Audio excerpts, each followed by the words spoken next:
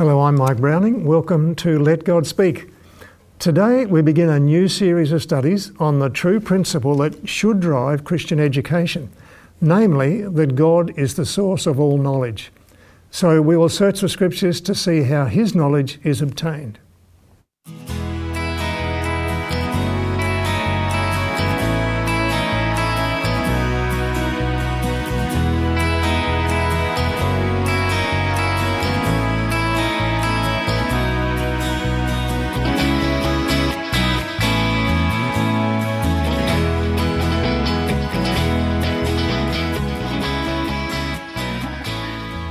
Well, folks, on our panel today we have Casey Butler and we have Morgan Vincent. Thank you for being with us today and sharing. Pleasure. And we'd like to invite everybody to join us for prayer before we start our discussion.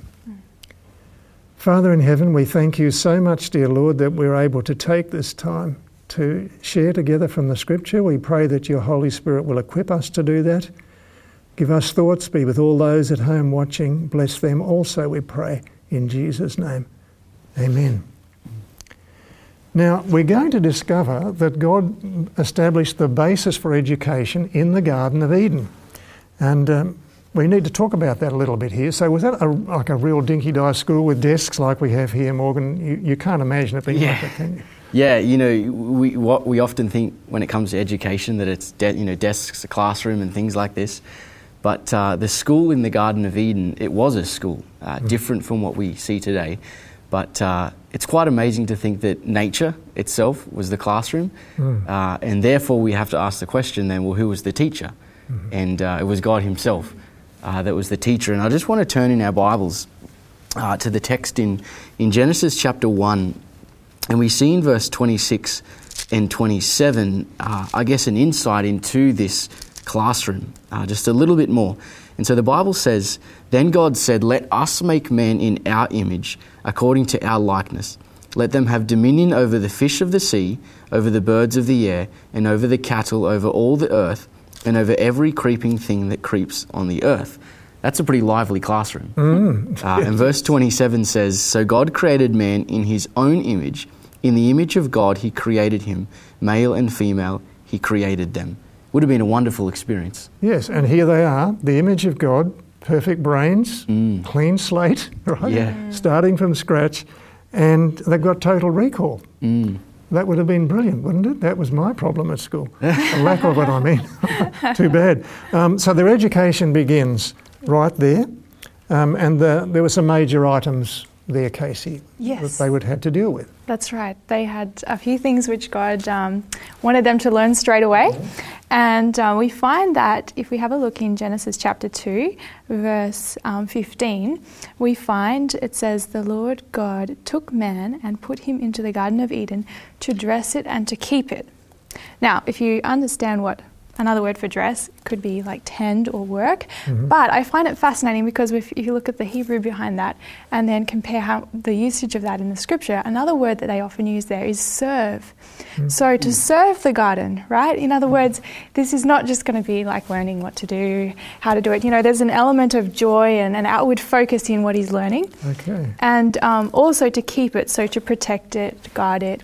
Not to exploit it, as suggested that's right. in these verses. Yeah, so he would have been, working with trees and the plants, the animals, learning about all the idiosyncrasies, what they need, and just working to help. Any gardener would appreciate this. Yes, definitely. And you really value your time working with nature. All right. Okay, what else did God teach Adam specifically at this stage? Sure. We go back to Genesis 1 and we'll pick it up in verse 29 and 30. God said in verse 29, "See that I have given you every herb that yields seed, which is on the face of all the earth, and every tree whose fruit yields seed, to you it shall be for food." So we're gaining an insight into, if you will, the diet that was given, the food that was given for optimum health, happiness, wholeness. And verse 30 says, "Also to every beast of the earth, to every bird of the air, and to everything that creeps on the earth, in which there is life, I have given every green herb for food," and it was so. Now, the Creator God gives what is best for His creation. And that is here another element of this classroom, if you will. Yeah, that's so interesting. We don't always think of this as a learning. I mean, yes, they didn't know it, obviously, and God had to tell them. But we have to bear in mind that they were beginning, while they were adult in size, their brains were all waiting to be instructed and guided as to how to live their life. And that's what this education was about. And there were rules to learn, Casey. Yes, that's it. What would a school be without rules? So this one had one rule, just one. And it was a restriction that God put on. And if you have a look in Genesis chapter 2, verse 16 and 17, it says, "And the Lord God commanded the man, saying, Of every tree of the garden thou may freely eat, but of the tree of the knowledge of good and evil thou shalt not eat of it, for in the day that thou eatest thereof thou shalt surely die." So basically, God was wanting Adam to learn about, saying no, that there's a place for boundaries and limits, and that practicing self-control in that. Okay, no, thank you for that. That's good. All right, the teaching method that God used here, we need to talk about that for a moment, Morgan.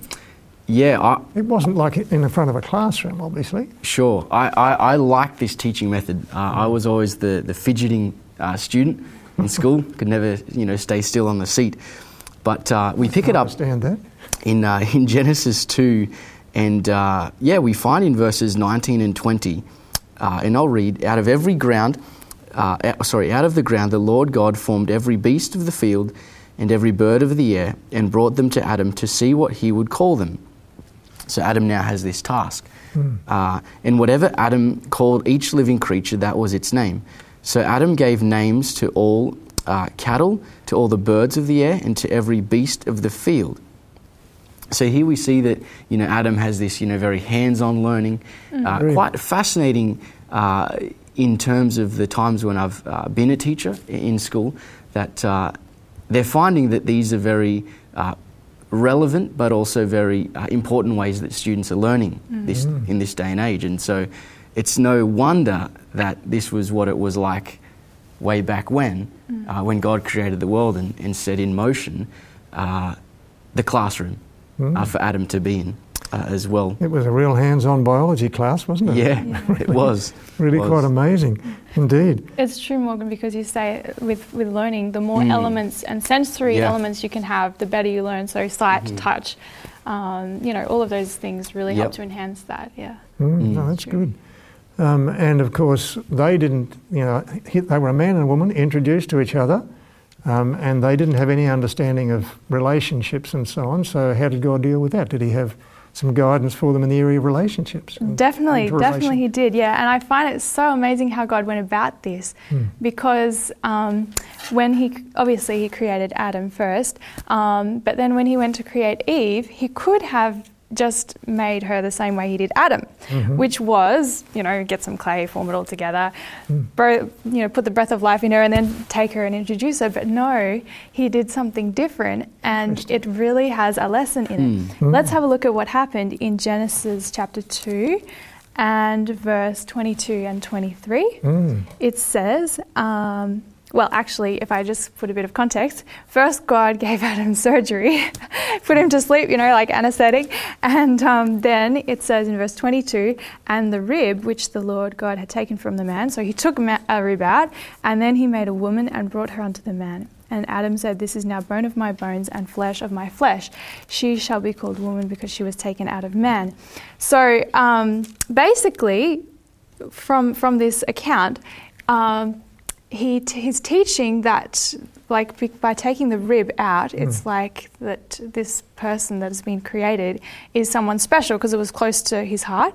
And so therefore he was to treat this person as someone to cherish and treat as an equal, with differences of course. But in that way, God was using this practical illustration of how they were to have, treat one another. And I think that's really powerful. And symbolism is a powerful teaching tool, actually, isn't it? And this is what God uses right here and carries throughout his relationships with human beings, right through the Bible it's recorded, the power of symbols. So thank you for that. True. And of course, moved right into, and he was describing marriage, the marriage relationship here. And I think that's quite remarkable. And it's important that they were able to get that clear. All right, anything else of significance packed into this early curriculum? Yeah, we find in Genesis chapter 2, verses 2 and 3, the Sabbath, this day of rest, this day of undivided attention that God would have with his creation, namely man. And so I want to read in verses 2 and 3. The Bible says, "And on the seventh day God ended his work which he had done, and he rested on the seventh day from all his work which he had done. Then God blessed the seventh day and sanctified it." He's making it holy. He's setting it apart. "Because in it he rested from all his work which God had created and made." Something fascinating stands out to me is that, yes, God does want a whole day, set aside, undivided attention with his creation. And it's almost as though in God creating for the 6 days prior, that God was pleased with all of this. But then, upon creating man, he finds the object of his love. Humans made in his image to now spend time with them. It's amazing to the insight we gain. But yet, even still, for us in 2020, the Sabbath still stands as that time of relationship. It does, and the Sabbath is actually a promise in a sense. It's a promise of God's desire to be with his children, his human children. And I think that's a wonderful pledge that he's made with the Sabbath to do that. Okay, thanks for that. Moving on, as Adam and Eve studied the natural world, which is what they did, what else would they have learned, Case? They picked up a lot of things. Yes, that's very true. So it's interesting. You can learn a lot about someone by examining what they do and how they go about their work. Yeah. So like you can learn about an artist by examining their art. You can learn about a musician by listening to their music, examining their music. You can learn about an author by reading their books. And you can learn about the Creator by studying his creation. And so as Adam and Eve interacted with all of the wonderful things that God had made around them, they would have learned and seen lots of things that taught them more about God and what he was like. And just as an example, one that is most prevalent and most paramount is that everything that God has created lives and exists to give and benefit another. And that is just what God is like. He lives and exists to give and to minister to his creation. Okay, so we learn a lot about him through what he's made. Thank you for that point. I really appreciate that. They also had some things to learn about themselves, didn't they? Yeah, they certainly did. Man was created, perfect, holy, massive intellect, as we've learned already. But I want to read in Genesis 2:17. It says, "But of every tree," this is God speaking to man and commanding man, "but of every tree of the knowledge of good and evil you shall not eat, for in the day that you eat of it you shall surely die." So they were to learn that, they had the power of choice. They had the power to choose, good or evil. They had the power to choose to obey God, to live a holy life. And it's interesting that this is, obedience is connected with happiness and wholeness. And this is what God wants for each of us as well. God was very compassionate at this point, giving them the opportunity of exercising their free will and learning how powerful it is. Of course, we know they made some serious mistakes with that, but they didn't have to. But they did have to learn how to use it. And this was God's opportunity for them to do that. This free will was soon to be challenged, as we said, in chapter 3. And notice the first, we're all probably pretty familiar with these first few verses. Perhaps not all, but most would be. And it talks about the devil using the serpent as a cover. In verse 1, the serpent was more cunning than any beast of the field. And he approaches the woman at this tree, the forbidden tree, and says, "Has God indeed said you shall not eat of every tree of the garden?" And she kind of gets tricked into talking about it in a kind of subtle way. And she says in verse 2, yes, we can eat of the fruit of the trees of the garden, but there's a restriction, verse 3 records it, of the fruit of the tree in the middle of the garden. God has said you shall not eat it, nor shall you touch it, lest you die. And he said, you will not surely die. Now that was the basis of the temptation. The ability now was up to her to use her ability to choose what is right. So what did she choose to do? What is happening here? This test, I mean, pretty much all education has tests, and this is the one in Eden. But this one was a very serious test because it had very significant consequences depending on how they went with it. And basically the test was, did Adam and Eve love God, and would they obey him? You know, did they? How much did they know? Like, they had learnt obviously a lot about his character so far. You know, did they respect that, and did they then, you know, give their loyalty to God? Loyalty is a really important word here. Yeah, that's right. So that's basically the essence of it, and they were to choose either that or the other narrative which was presented to them, which was, you know, God doesn't really mean what he says, and, you know, what he is, you can't really trust that. You got a lot today still. That's right. And so that was the alternative viewpoint of you know, that they could choose from. And unfortunately they chose the alternative, and the results have been very, very disastrous. They have. That's the word I was thinking too. Disastrous is the only way to describe it. Look, we need to examine Eve's thinking processes here, because I think it can be informative for us as we go to think through that. What do you think, Morgan, of Eve's response to the question in Genesis 3:1, which was, has God indeed said you should not eat of every tree of the garden? What do you think of the response that she makes to that question now? Yeah, I guess one point that first springs to mind is, I don't know what she's doing talking to the serpent. You know, that's a lesson in and of itself. But the recall that Eve gives in verse 3, she says, you shall not eat it, nor shall you touch it lest you die. God originally in chapter 2, in the command that he gave was, you shall not eat it lest you surely die. So Eve is, if you will, lessening the impact or lessening the gravity, I'm thinking the force of the command that God gave, diminishing it down. And that's quite interesting, because this is where she starts to get unstuck. She's, on shaky ground, if you will. Yes, yep. Okay, so she misses the power of God's message to her, and she overlooks that. So how did the devil respond to her then? It's very interesting, because he actually, the word that she missed, he actually included. That's interesting. Isn't it? Yeah. Fascinating. So in Genesis 3 verse 4, we read that, says, the serpent said unto the woman, you shall not surely die. Now, unfortunately, that was blatantly contradicting what God said. Yeah. And I guess because of Eve's instability, which Morgan was kind of pointing out before, she seemed to just get swayed very easily by what Satan was portraying to her in terms of what to believe. Yeah, that was too bad too. So what options did Eve have at this point, do you see, Morgan? Yeah, she still does have, I guess, the instant access and connection to God, her teacher. She is relying on her own wisdom, her own insight. Listening, engaging in conversation with the serpent isn't a good thing. And so, again, there's this power of choice that she's exercising here.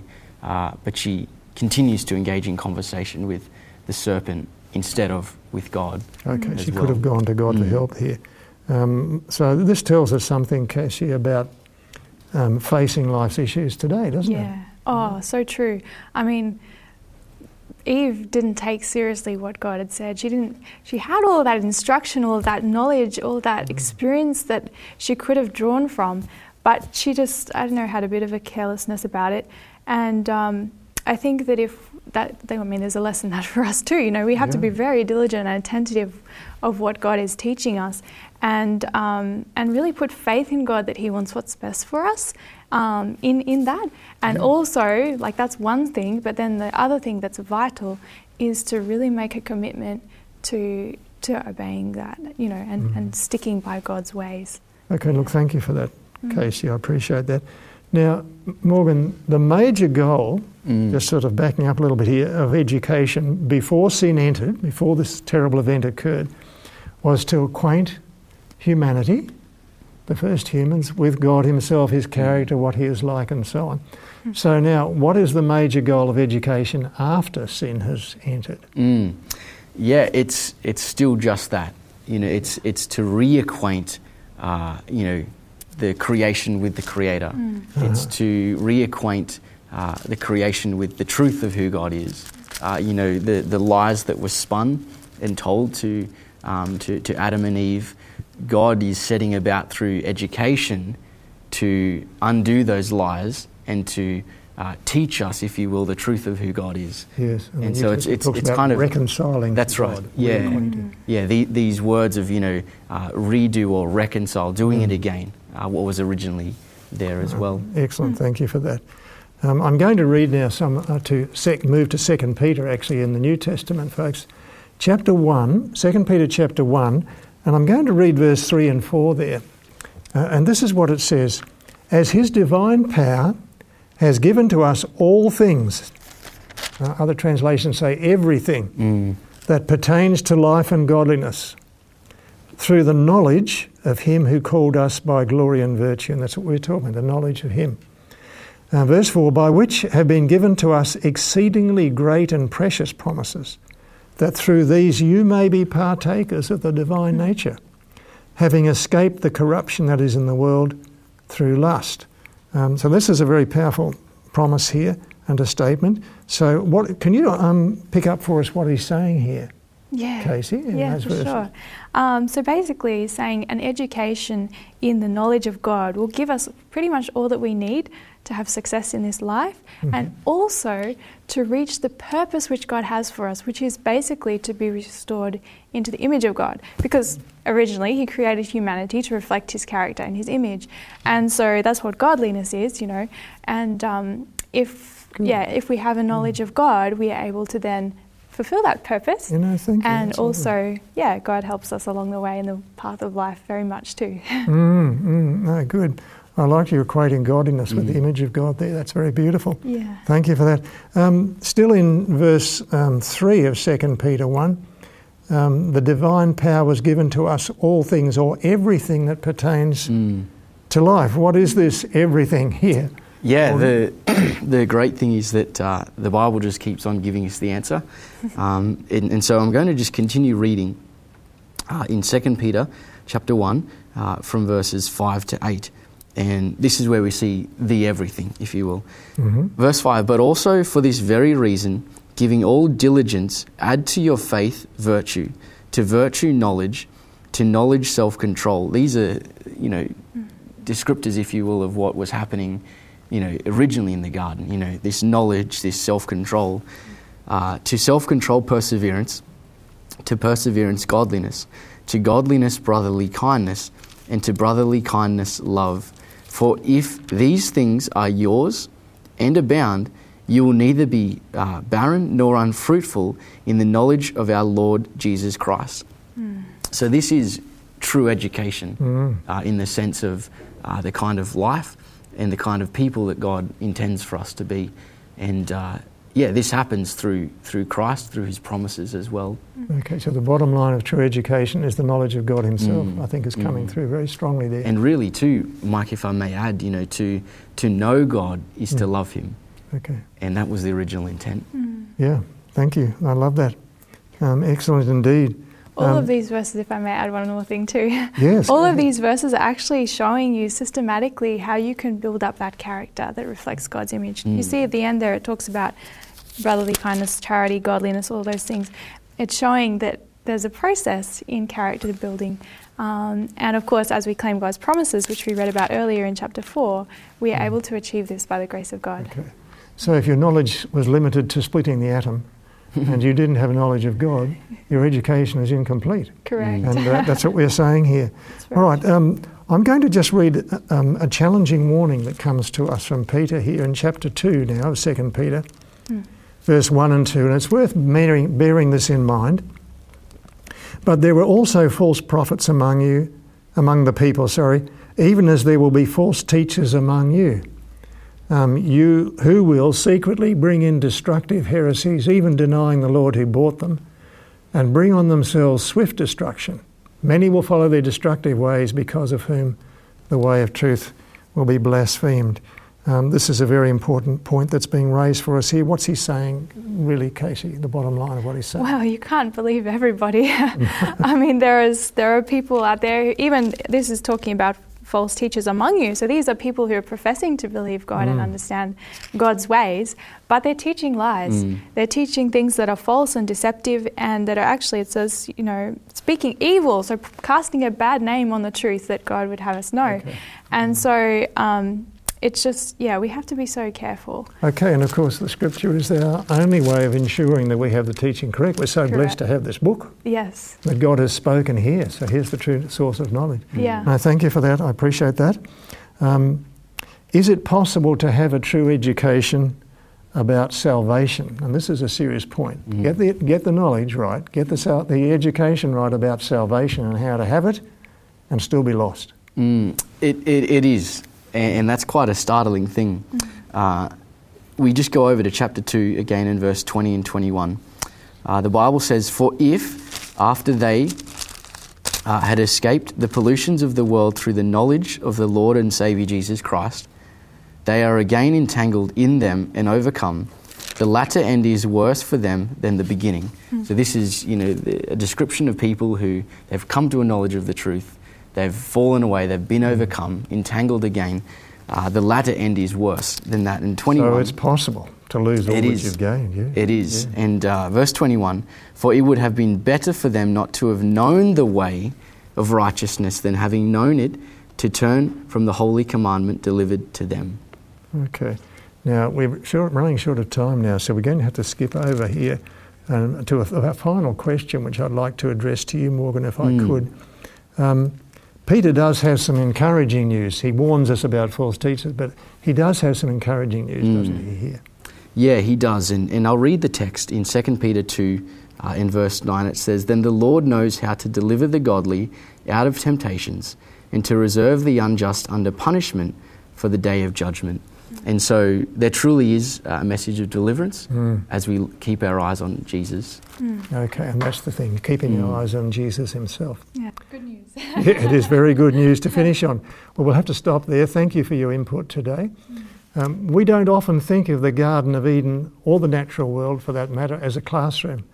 But it was a classroom, and it still is. And God is still the teacher. The discerning eye will see God's name on every leaf of the forest, on every star in the sky. And in our busy world, God is still speaking to those who are listening. Well, we're glad you've been with us on Let God Speak today. You can view all of our past programs on our website, 3abnaustralia.org.au. Look for teachers' notes there. You can email us on lgs@3abnaustralia.org.au, and we'd love you to join us again. God bless.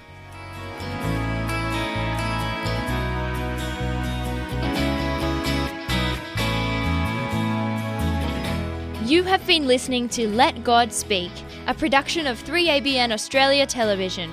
To catch up on past programs, please visit 3abnaustralia.org.au. Call us in Australia on 02 4973 3456 or email radio@3abnaustralia.org.au. We'd love to hear from you.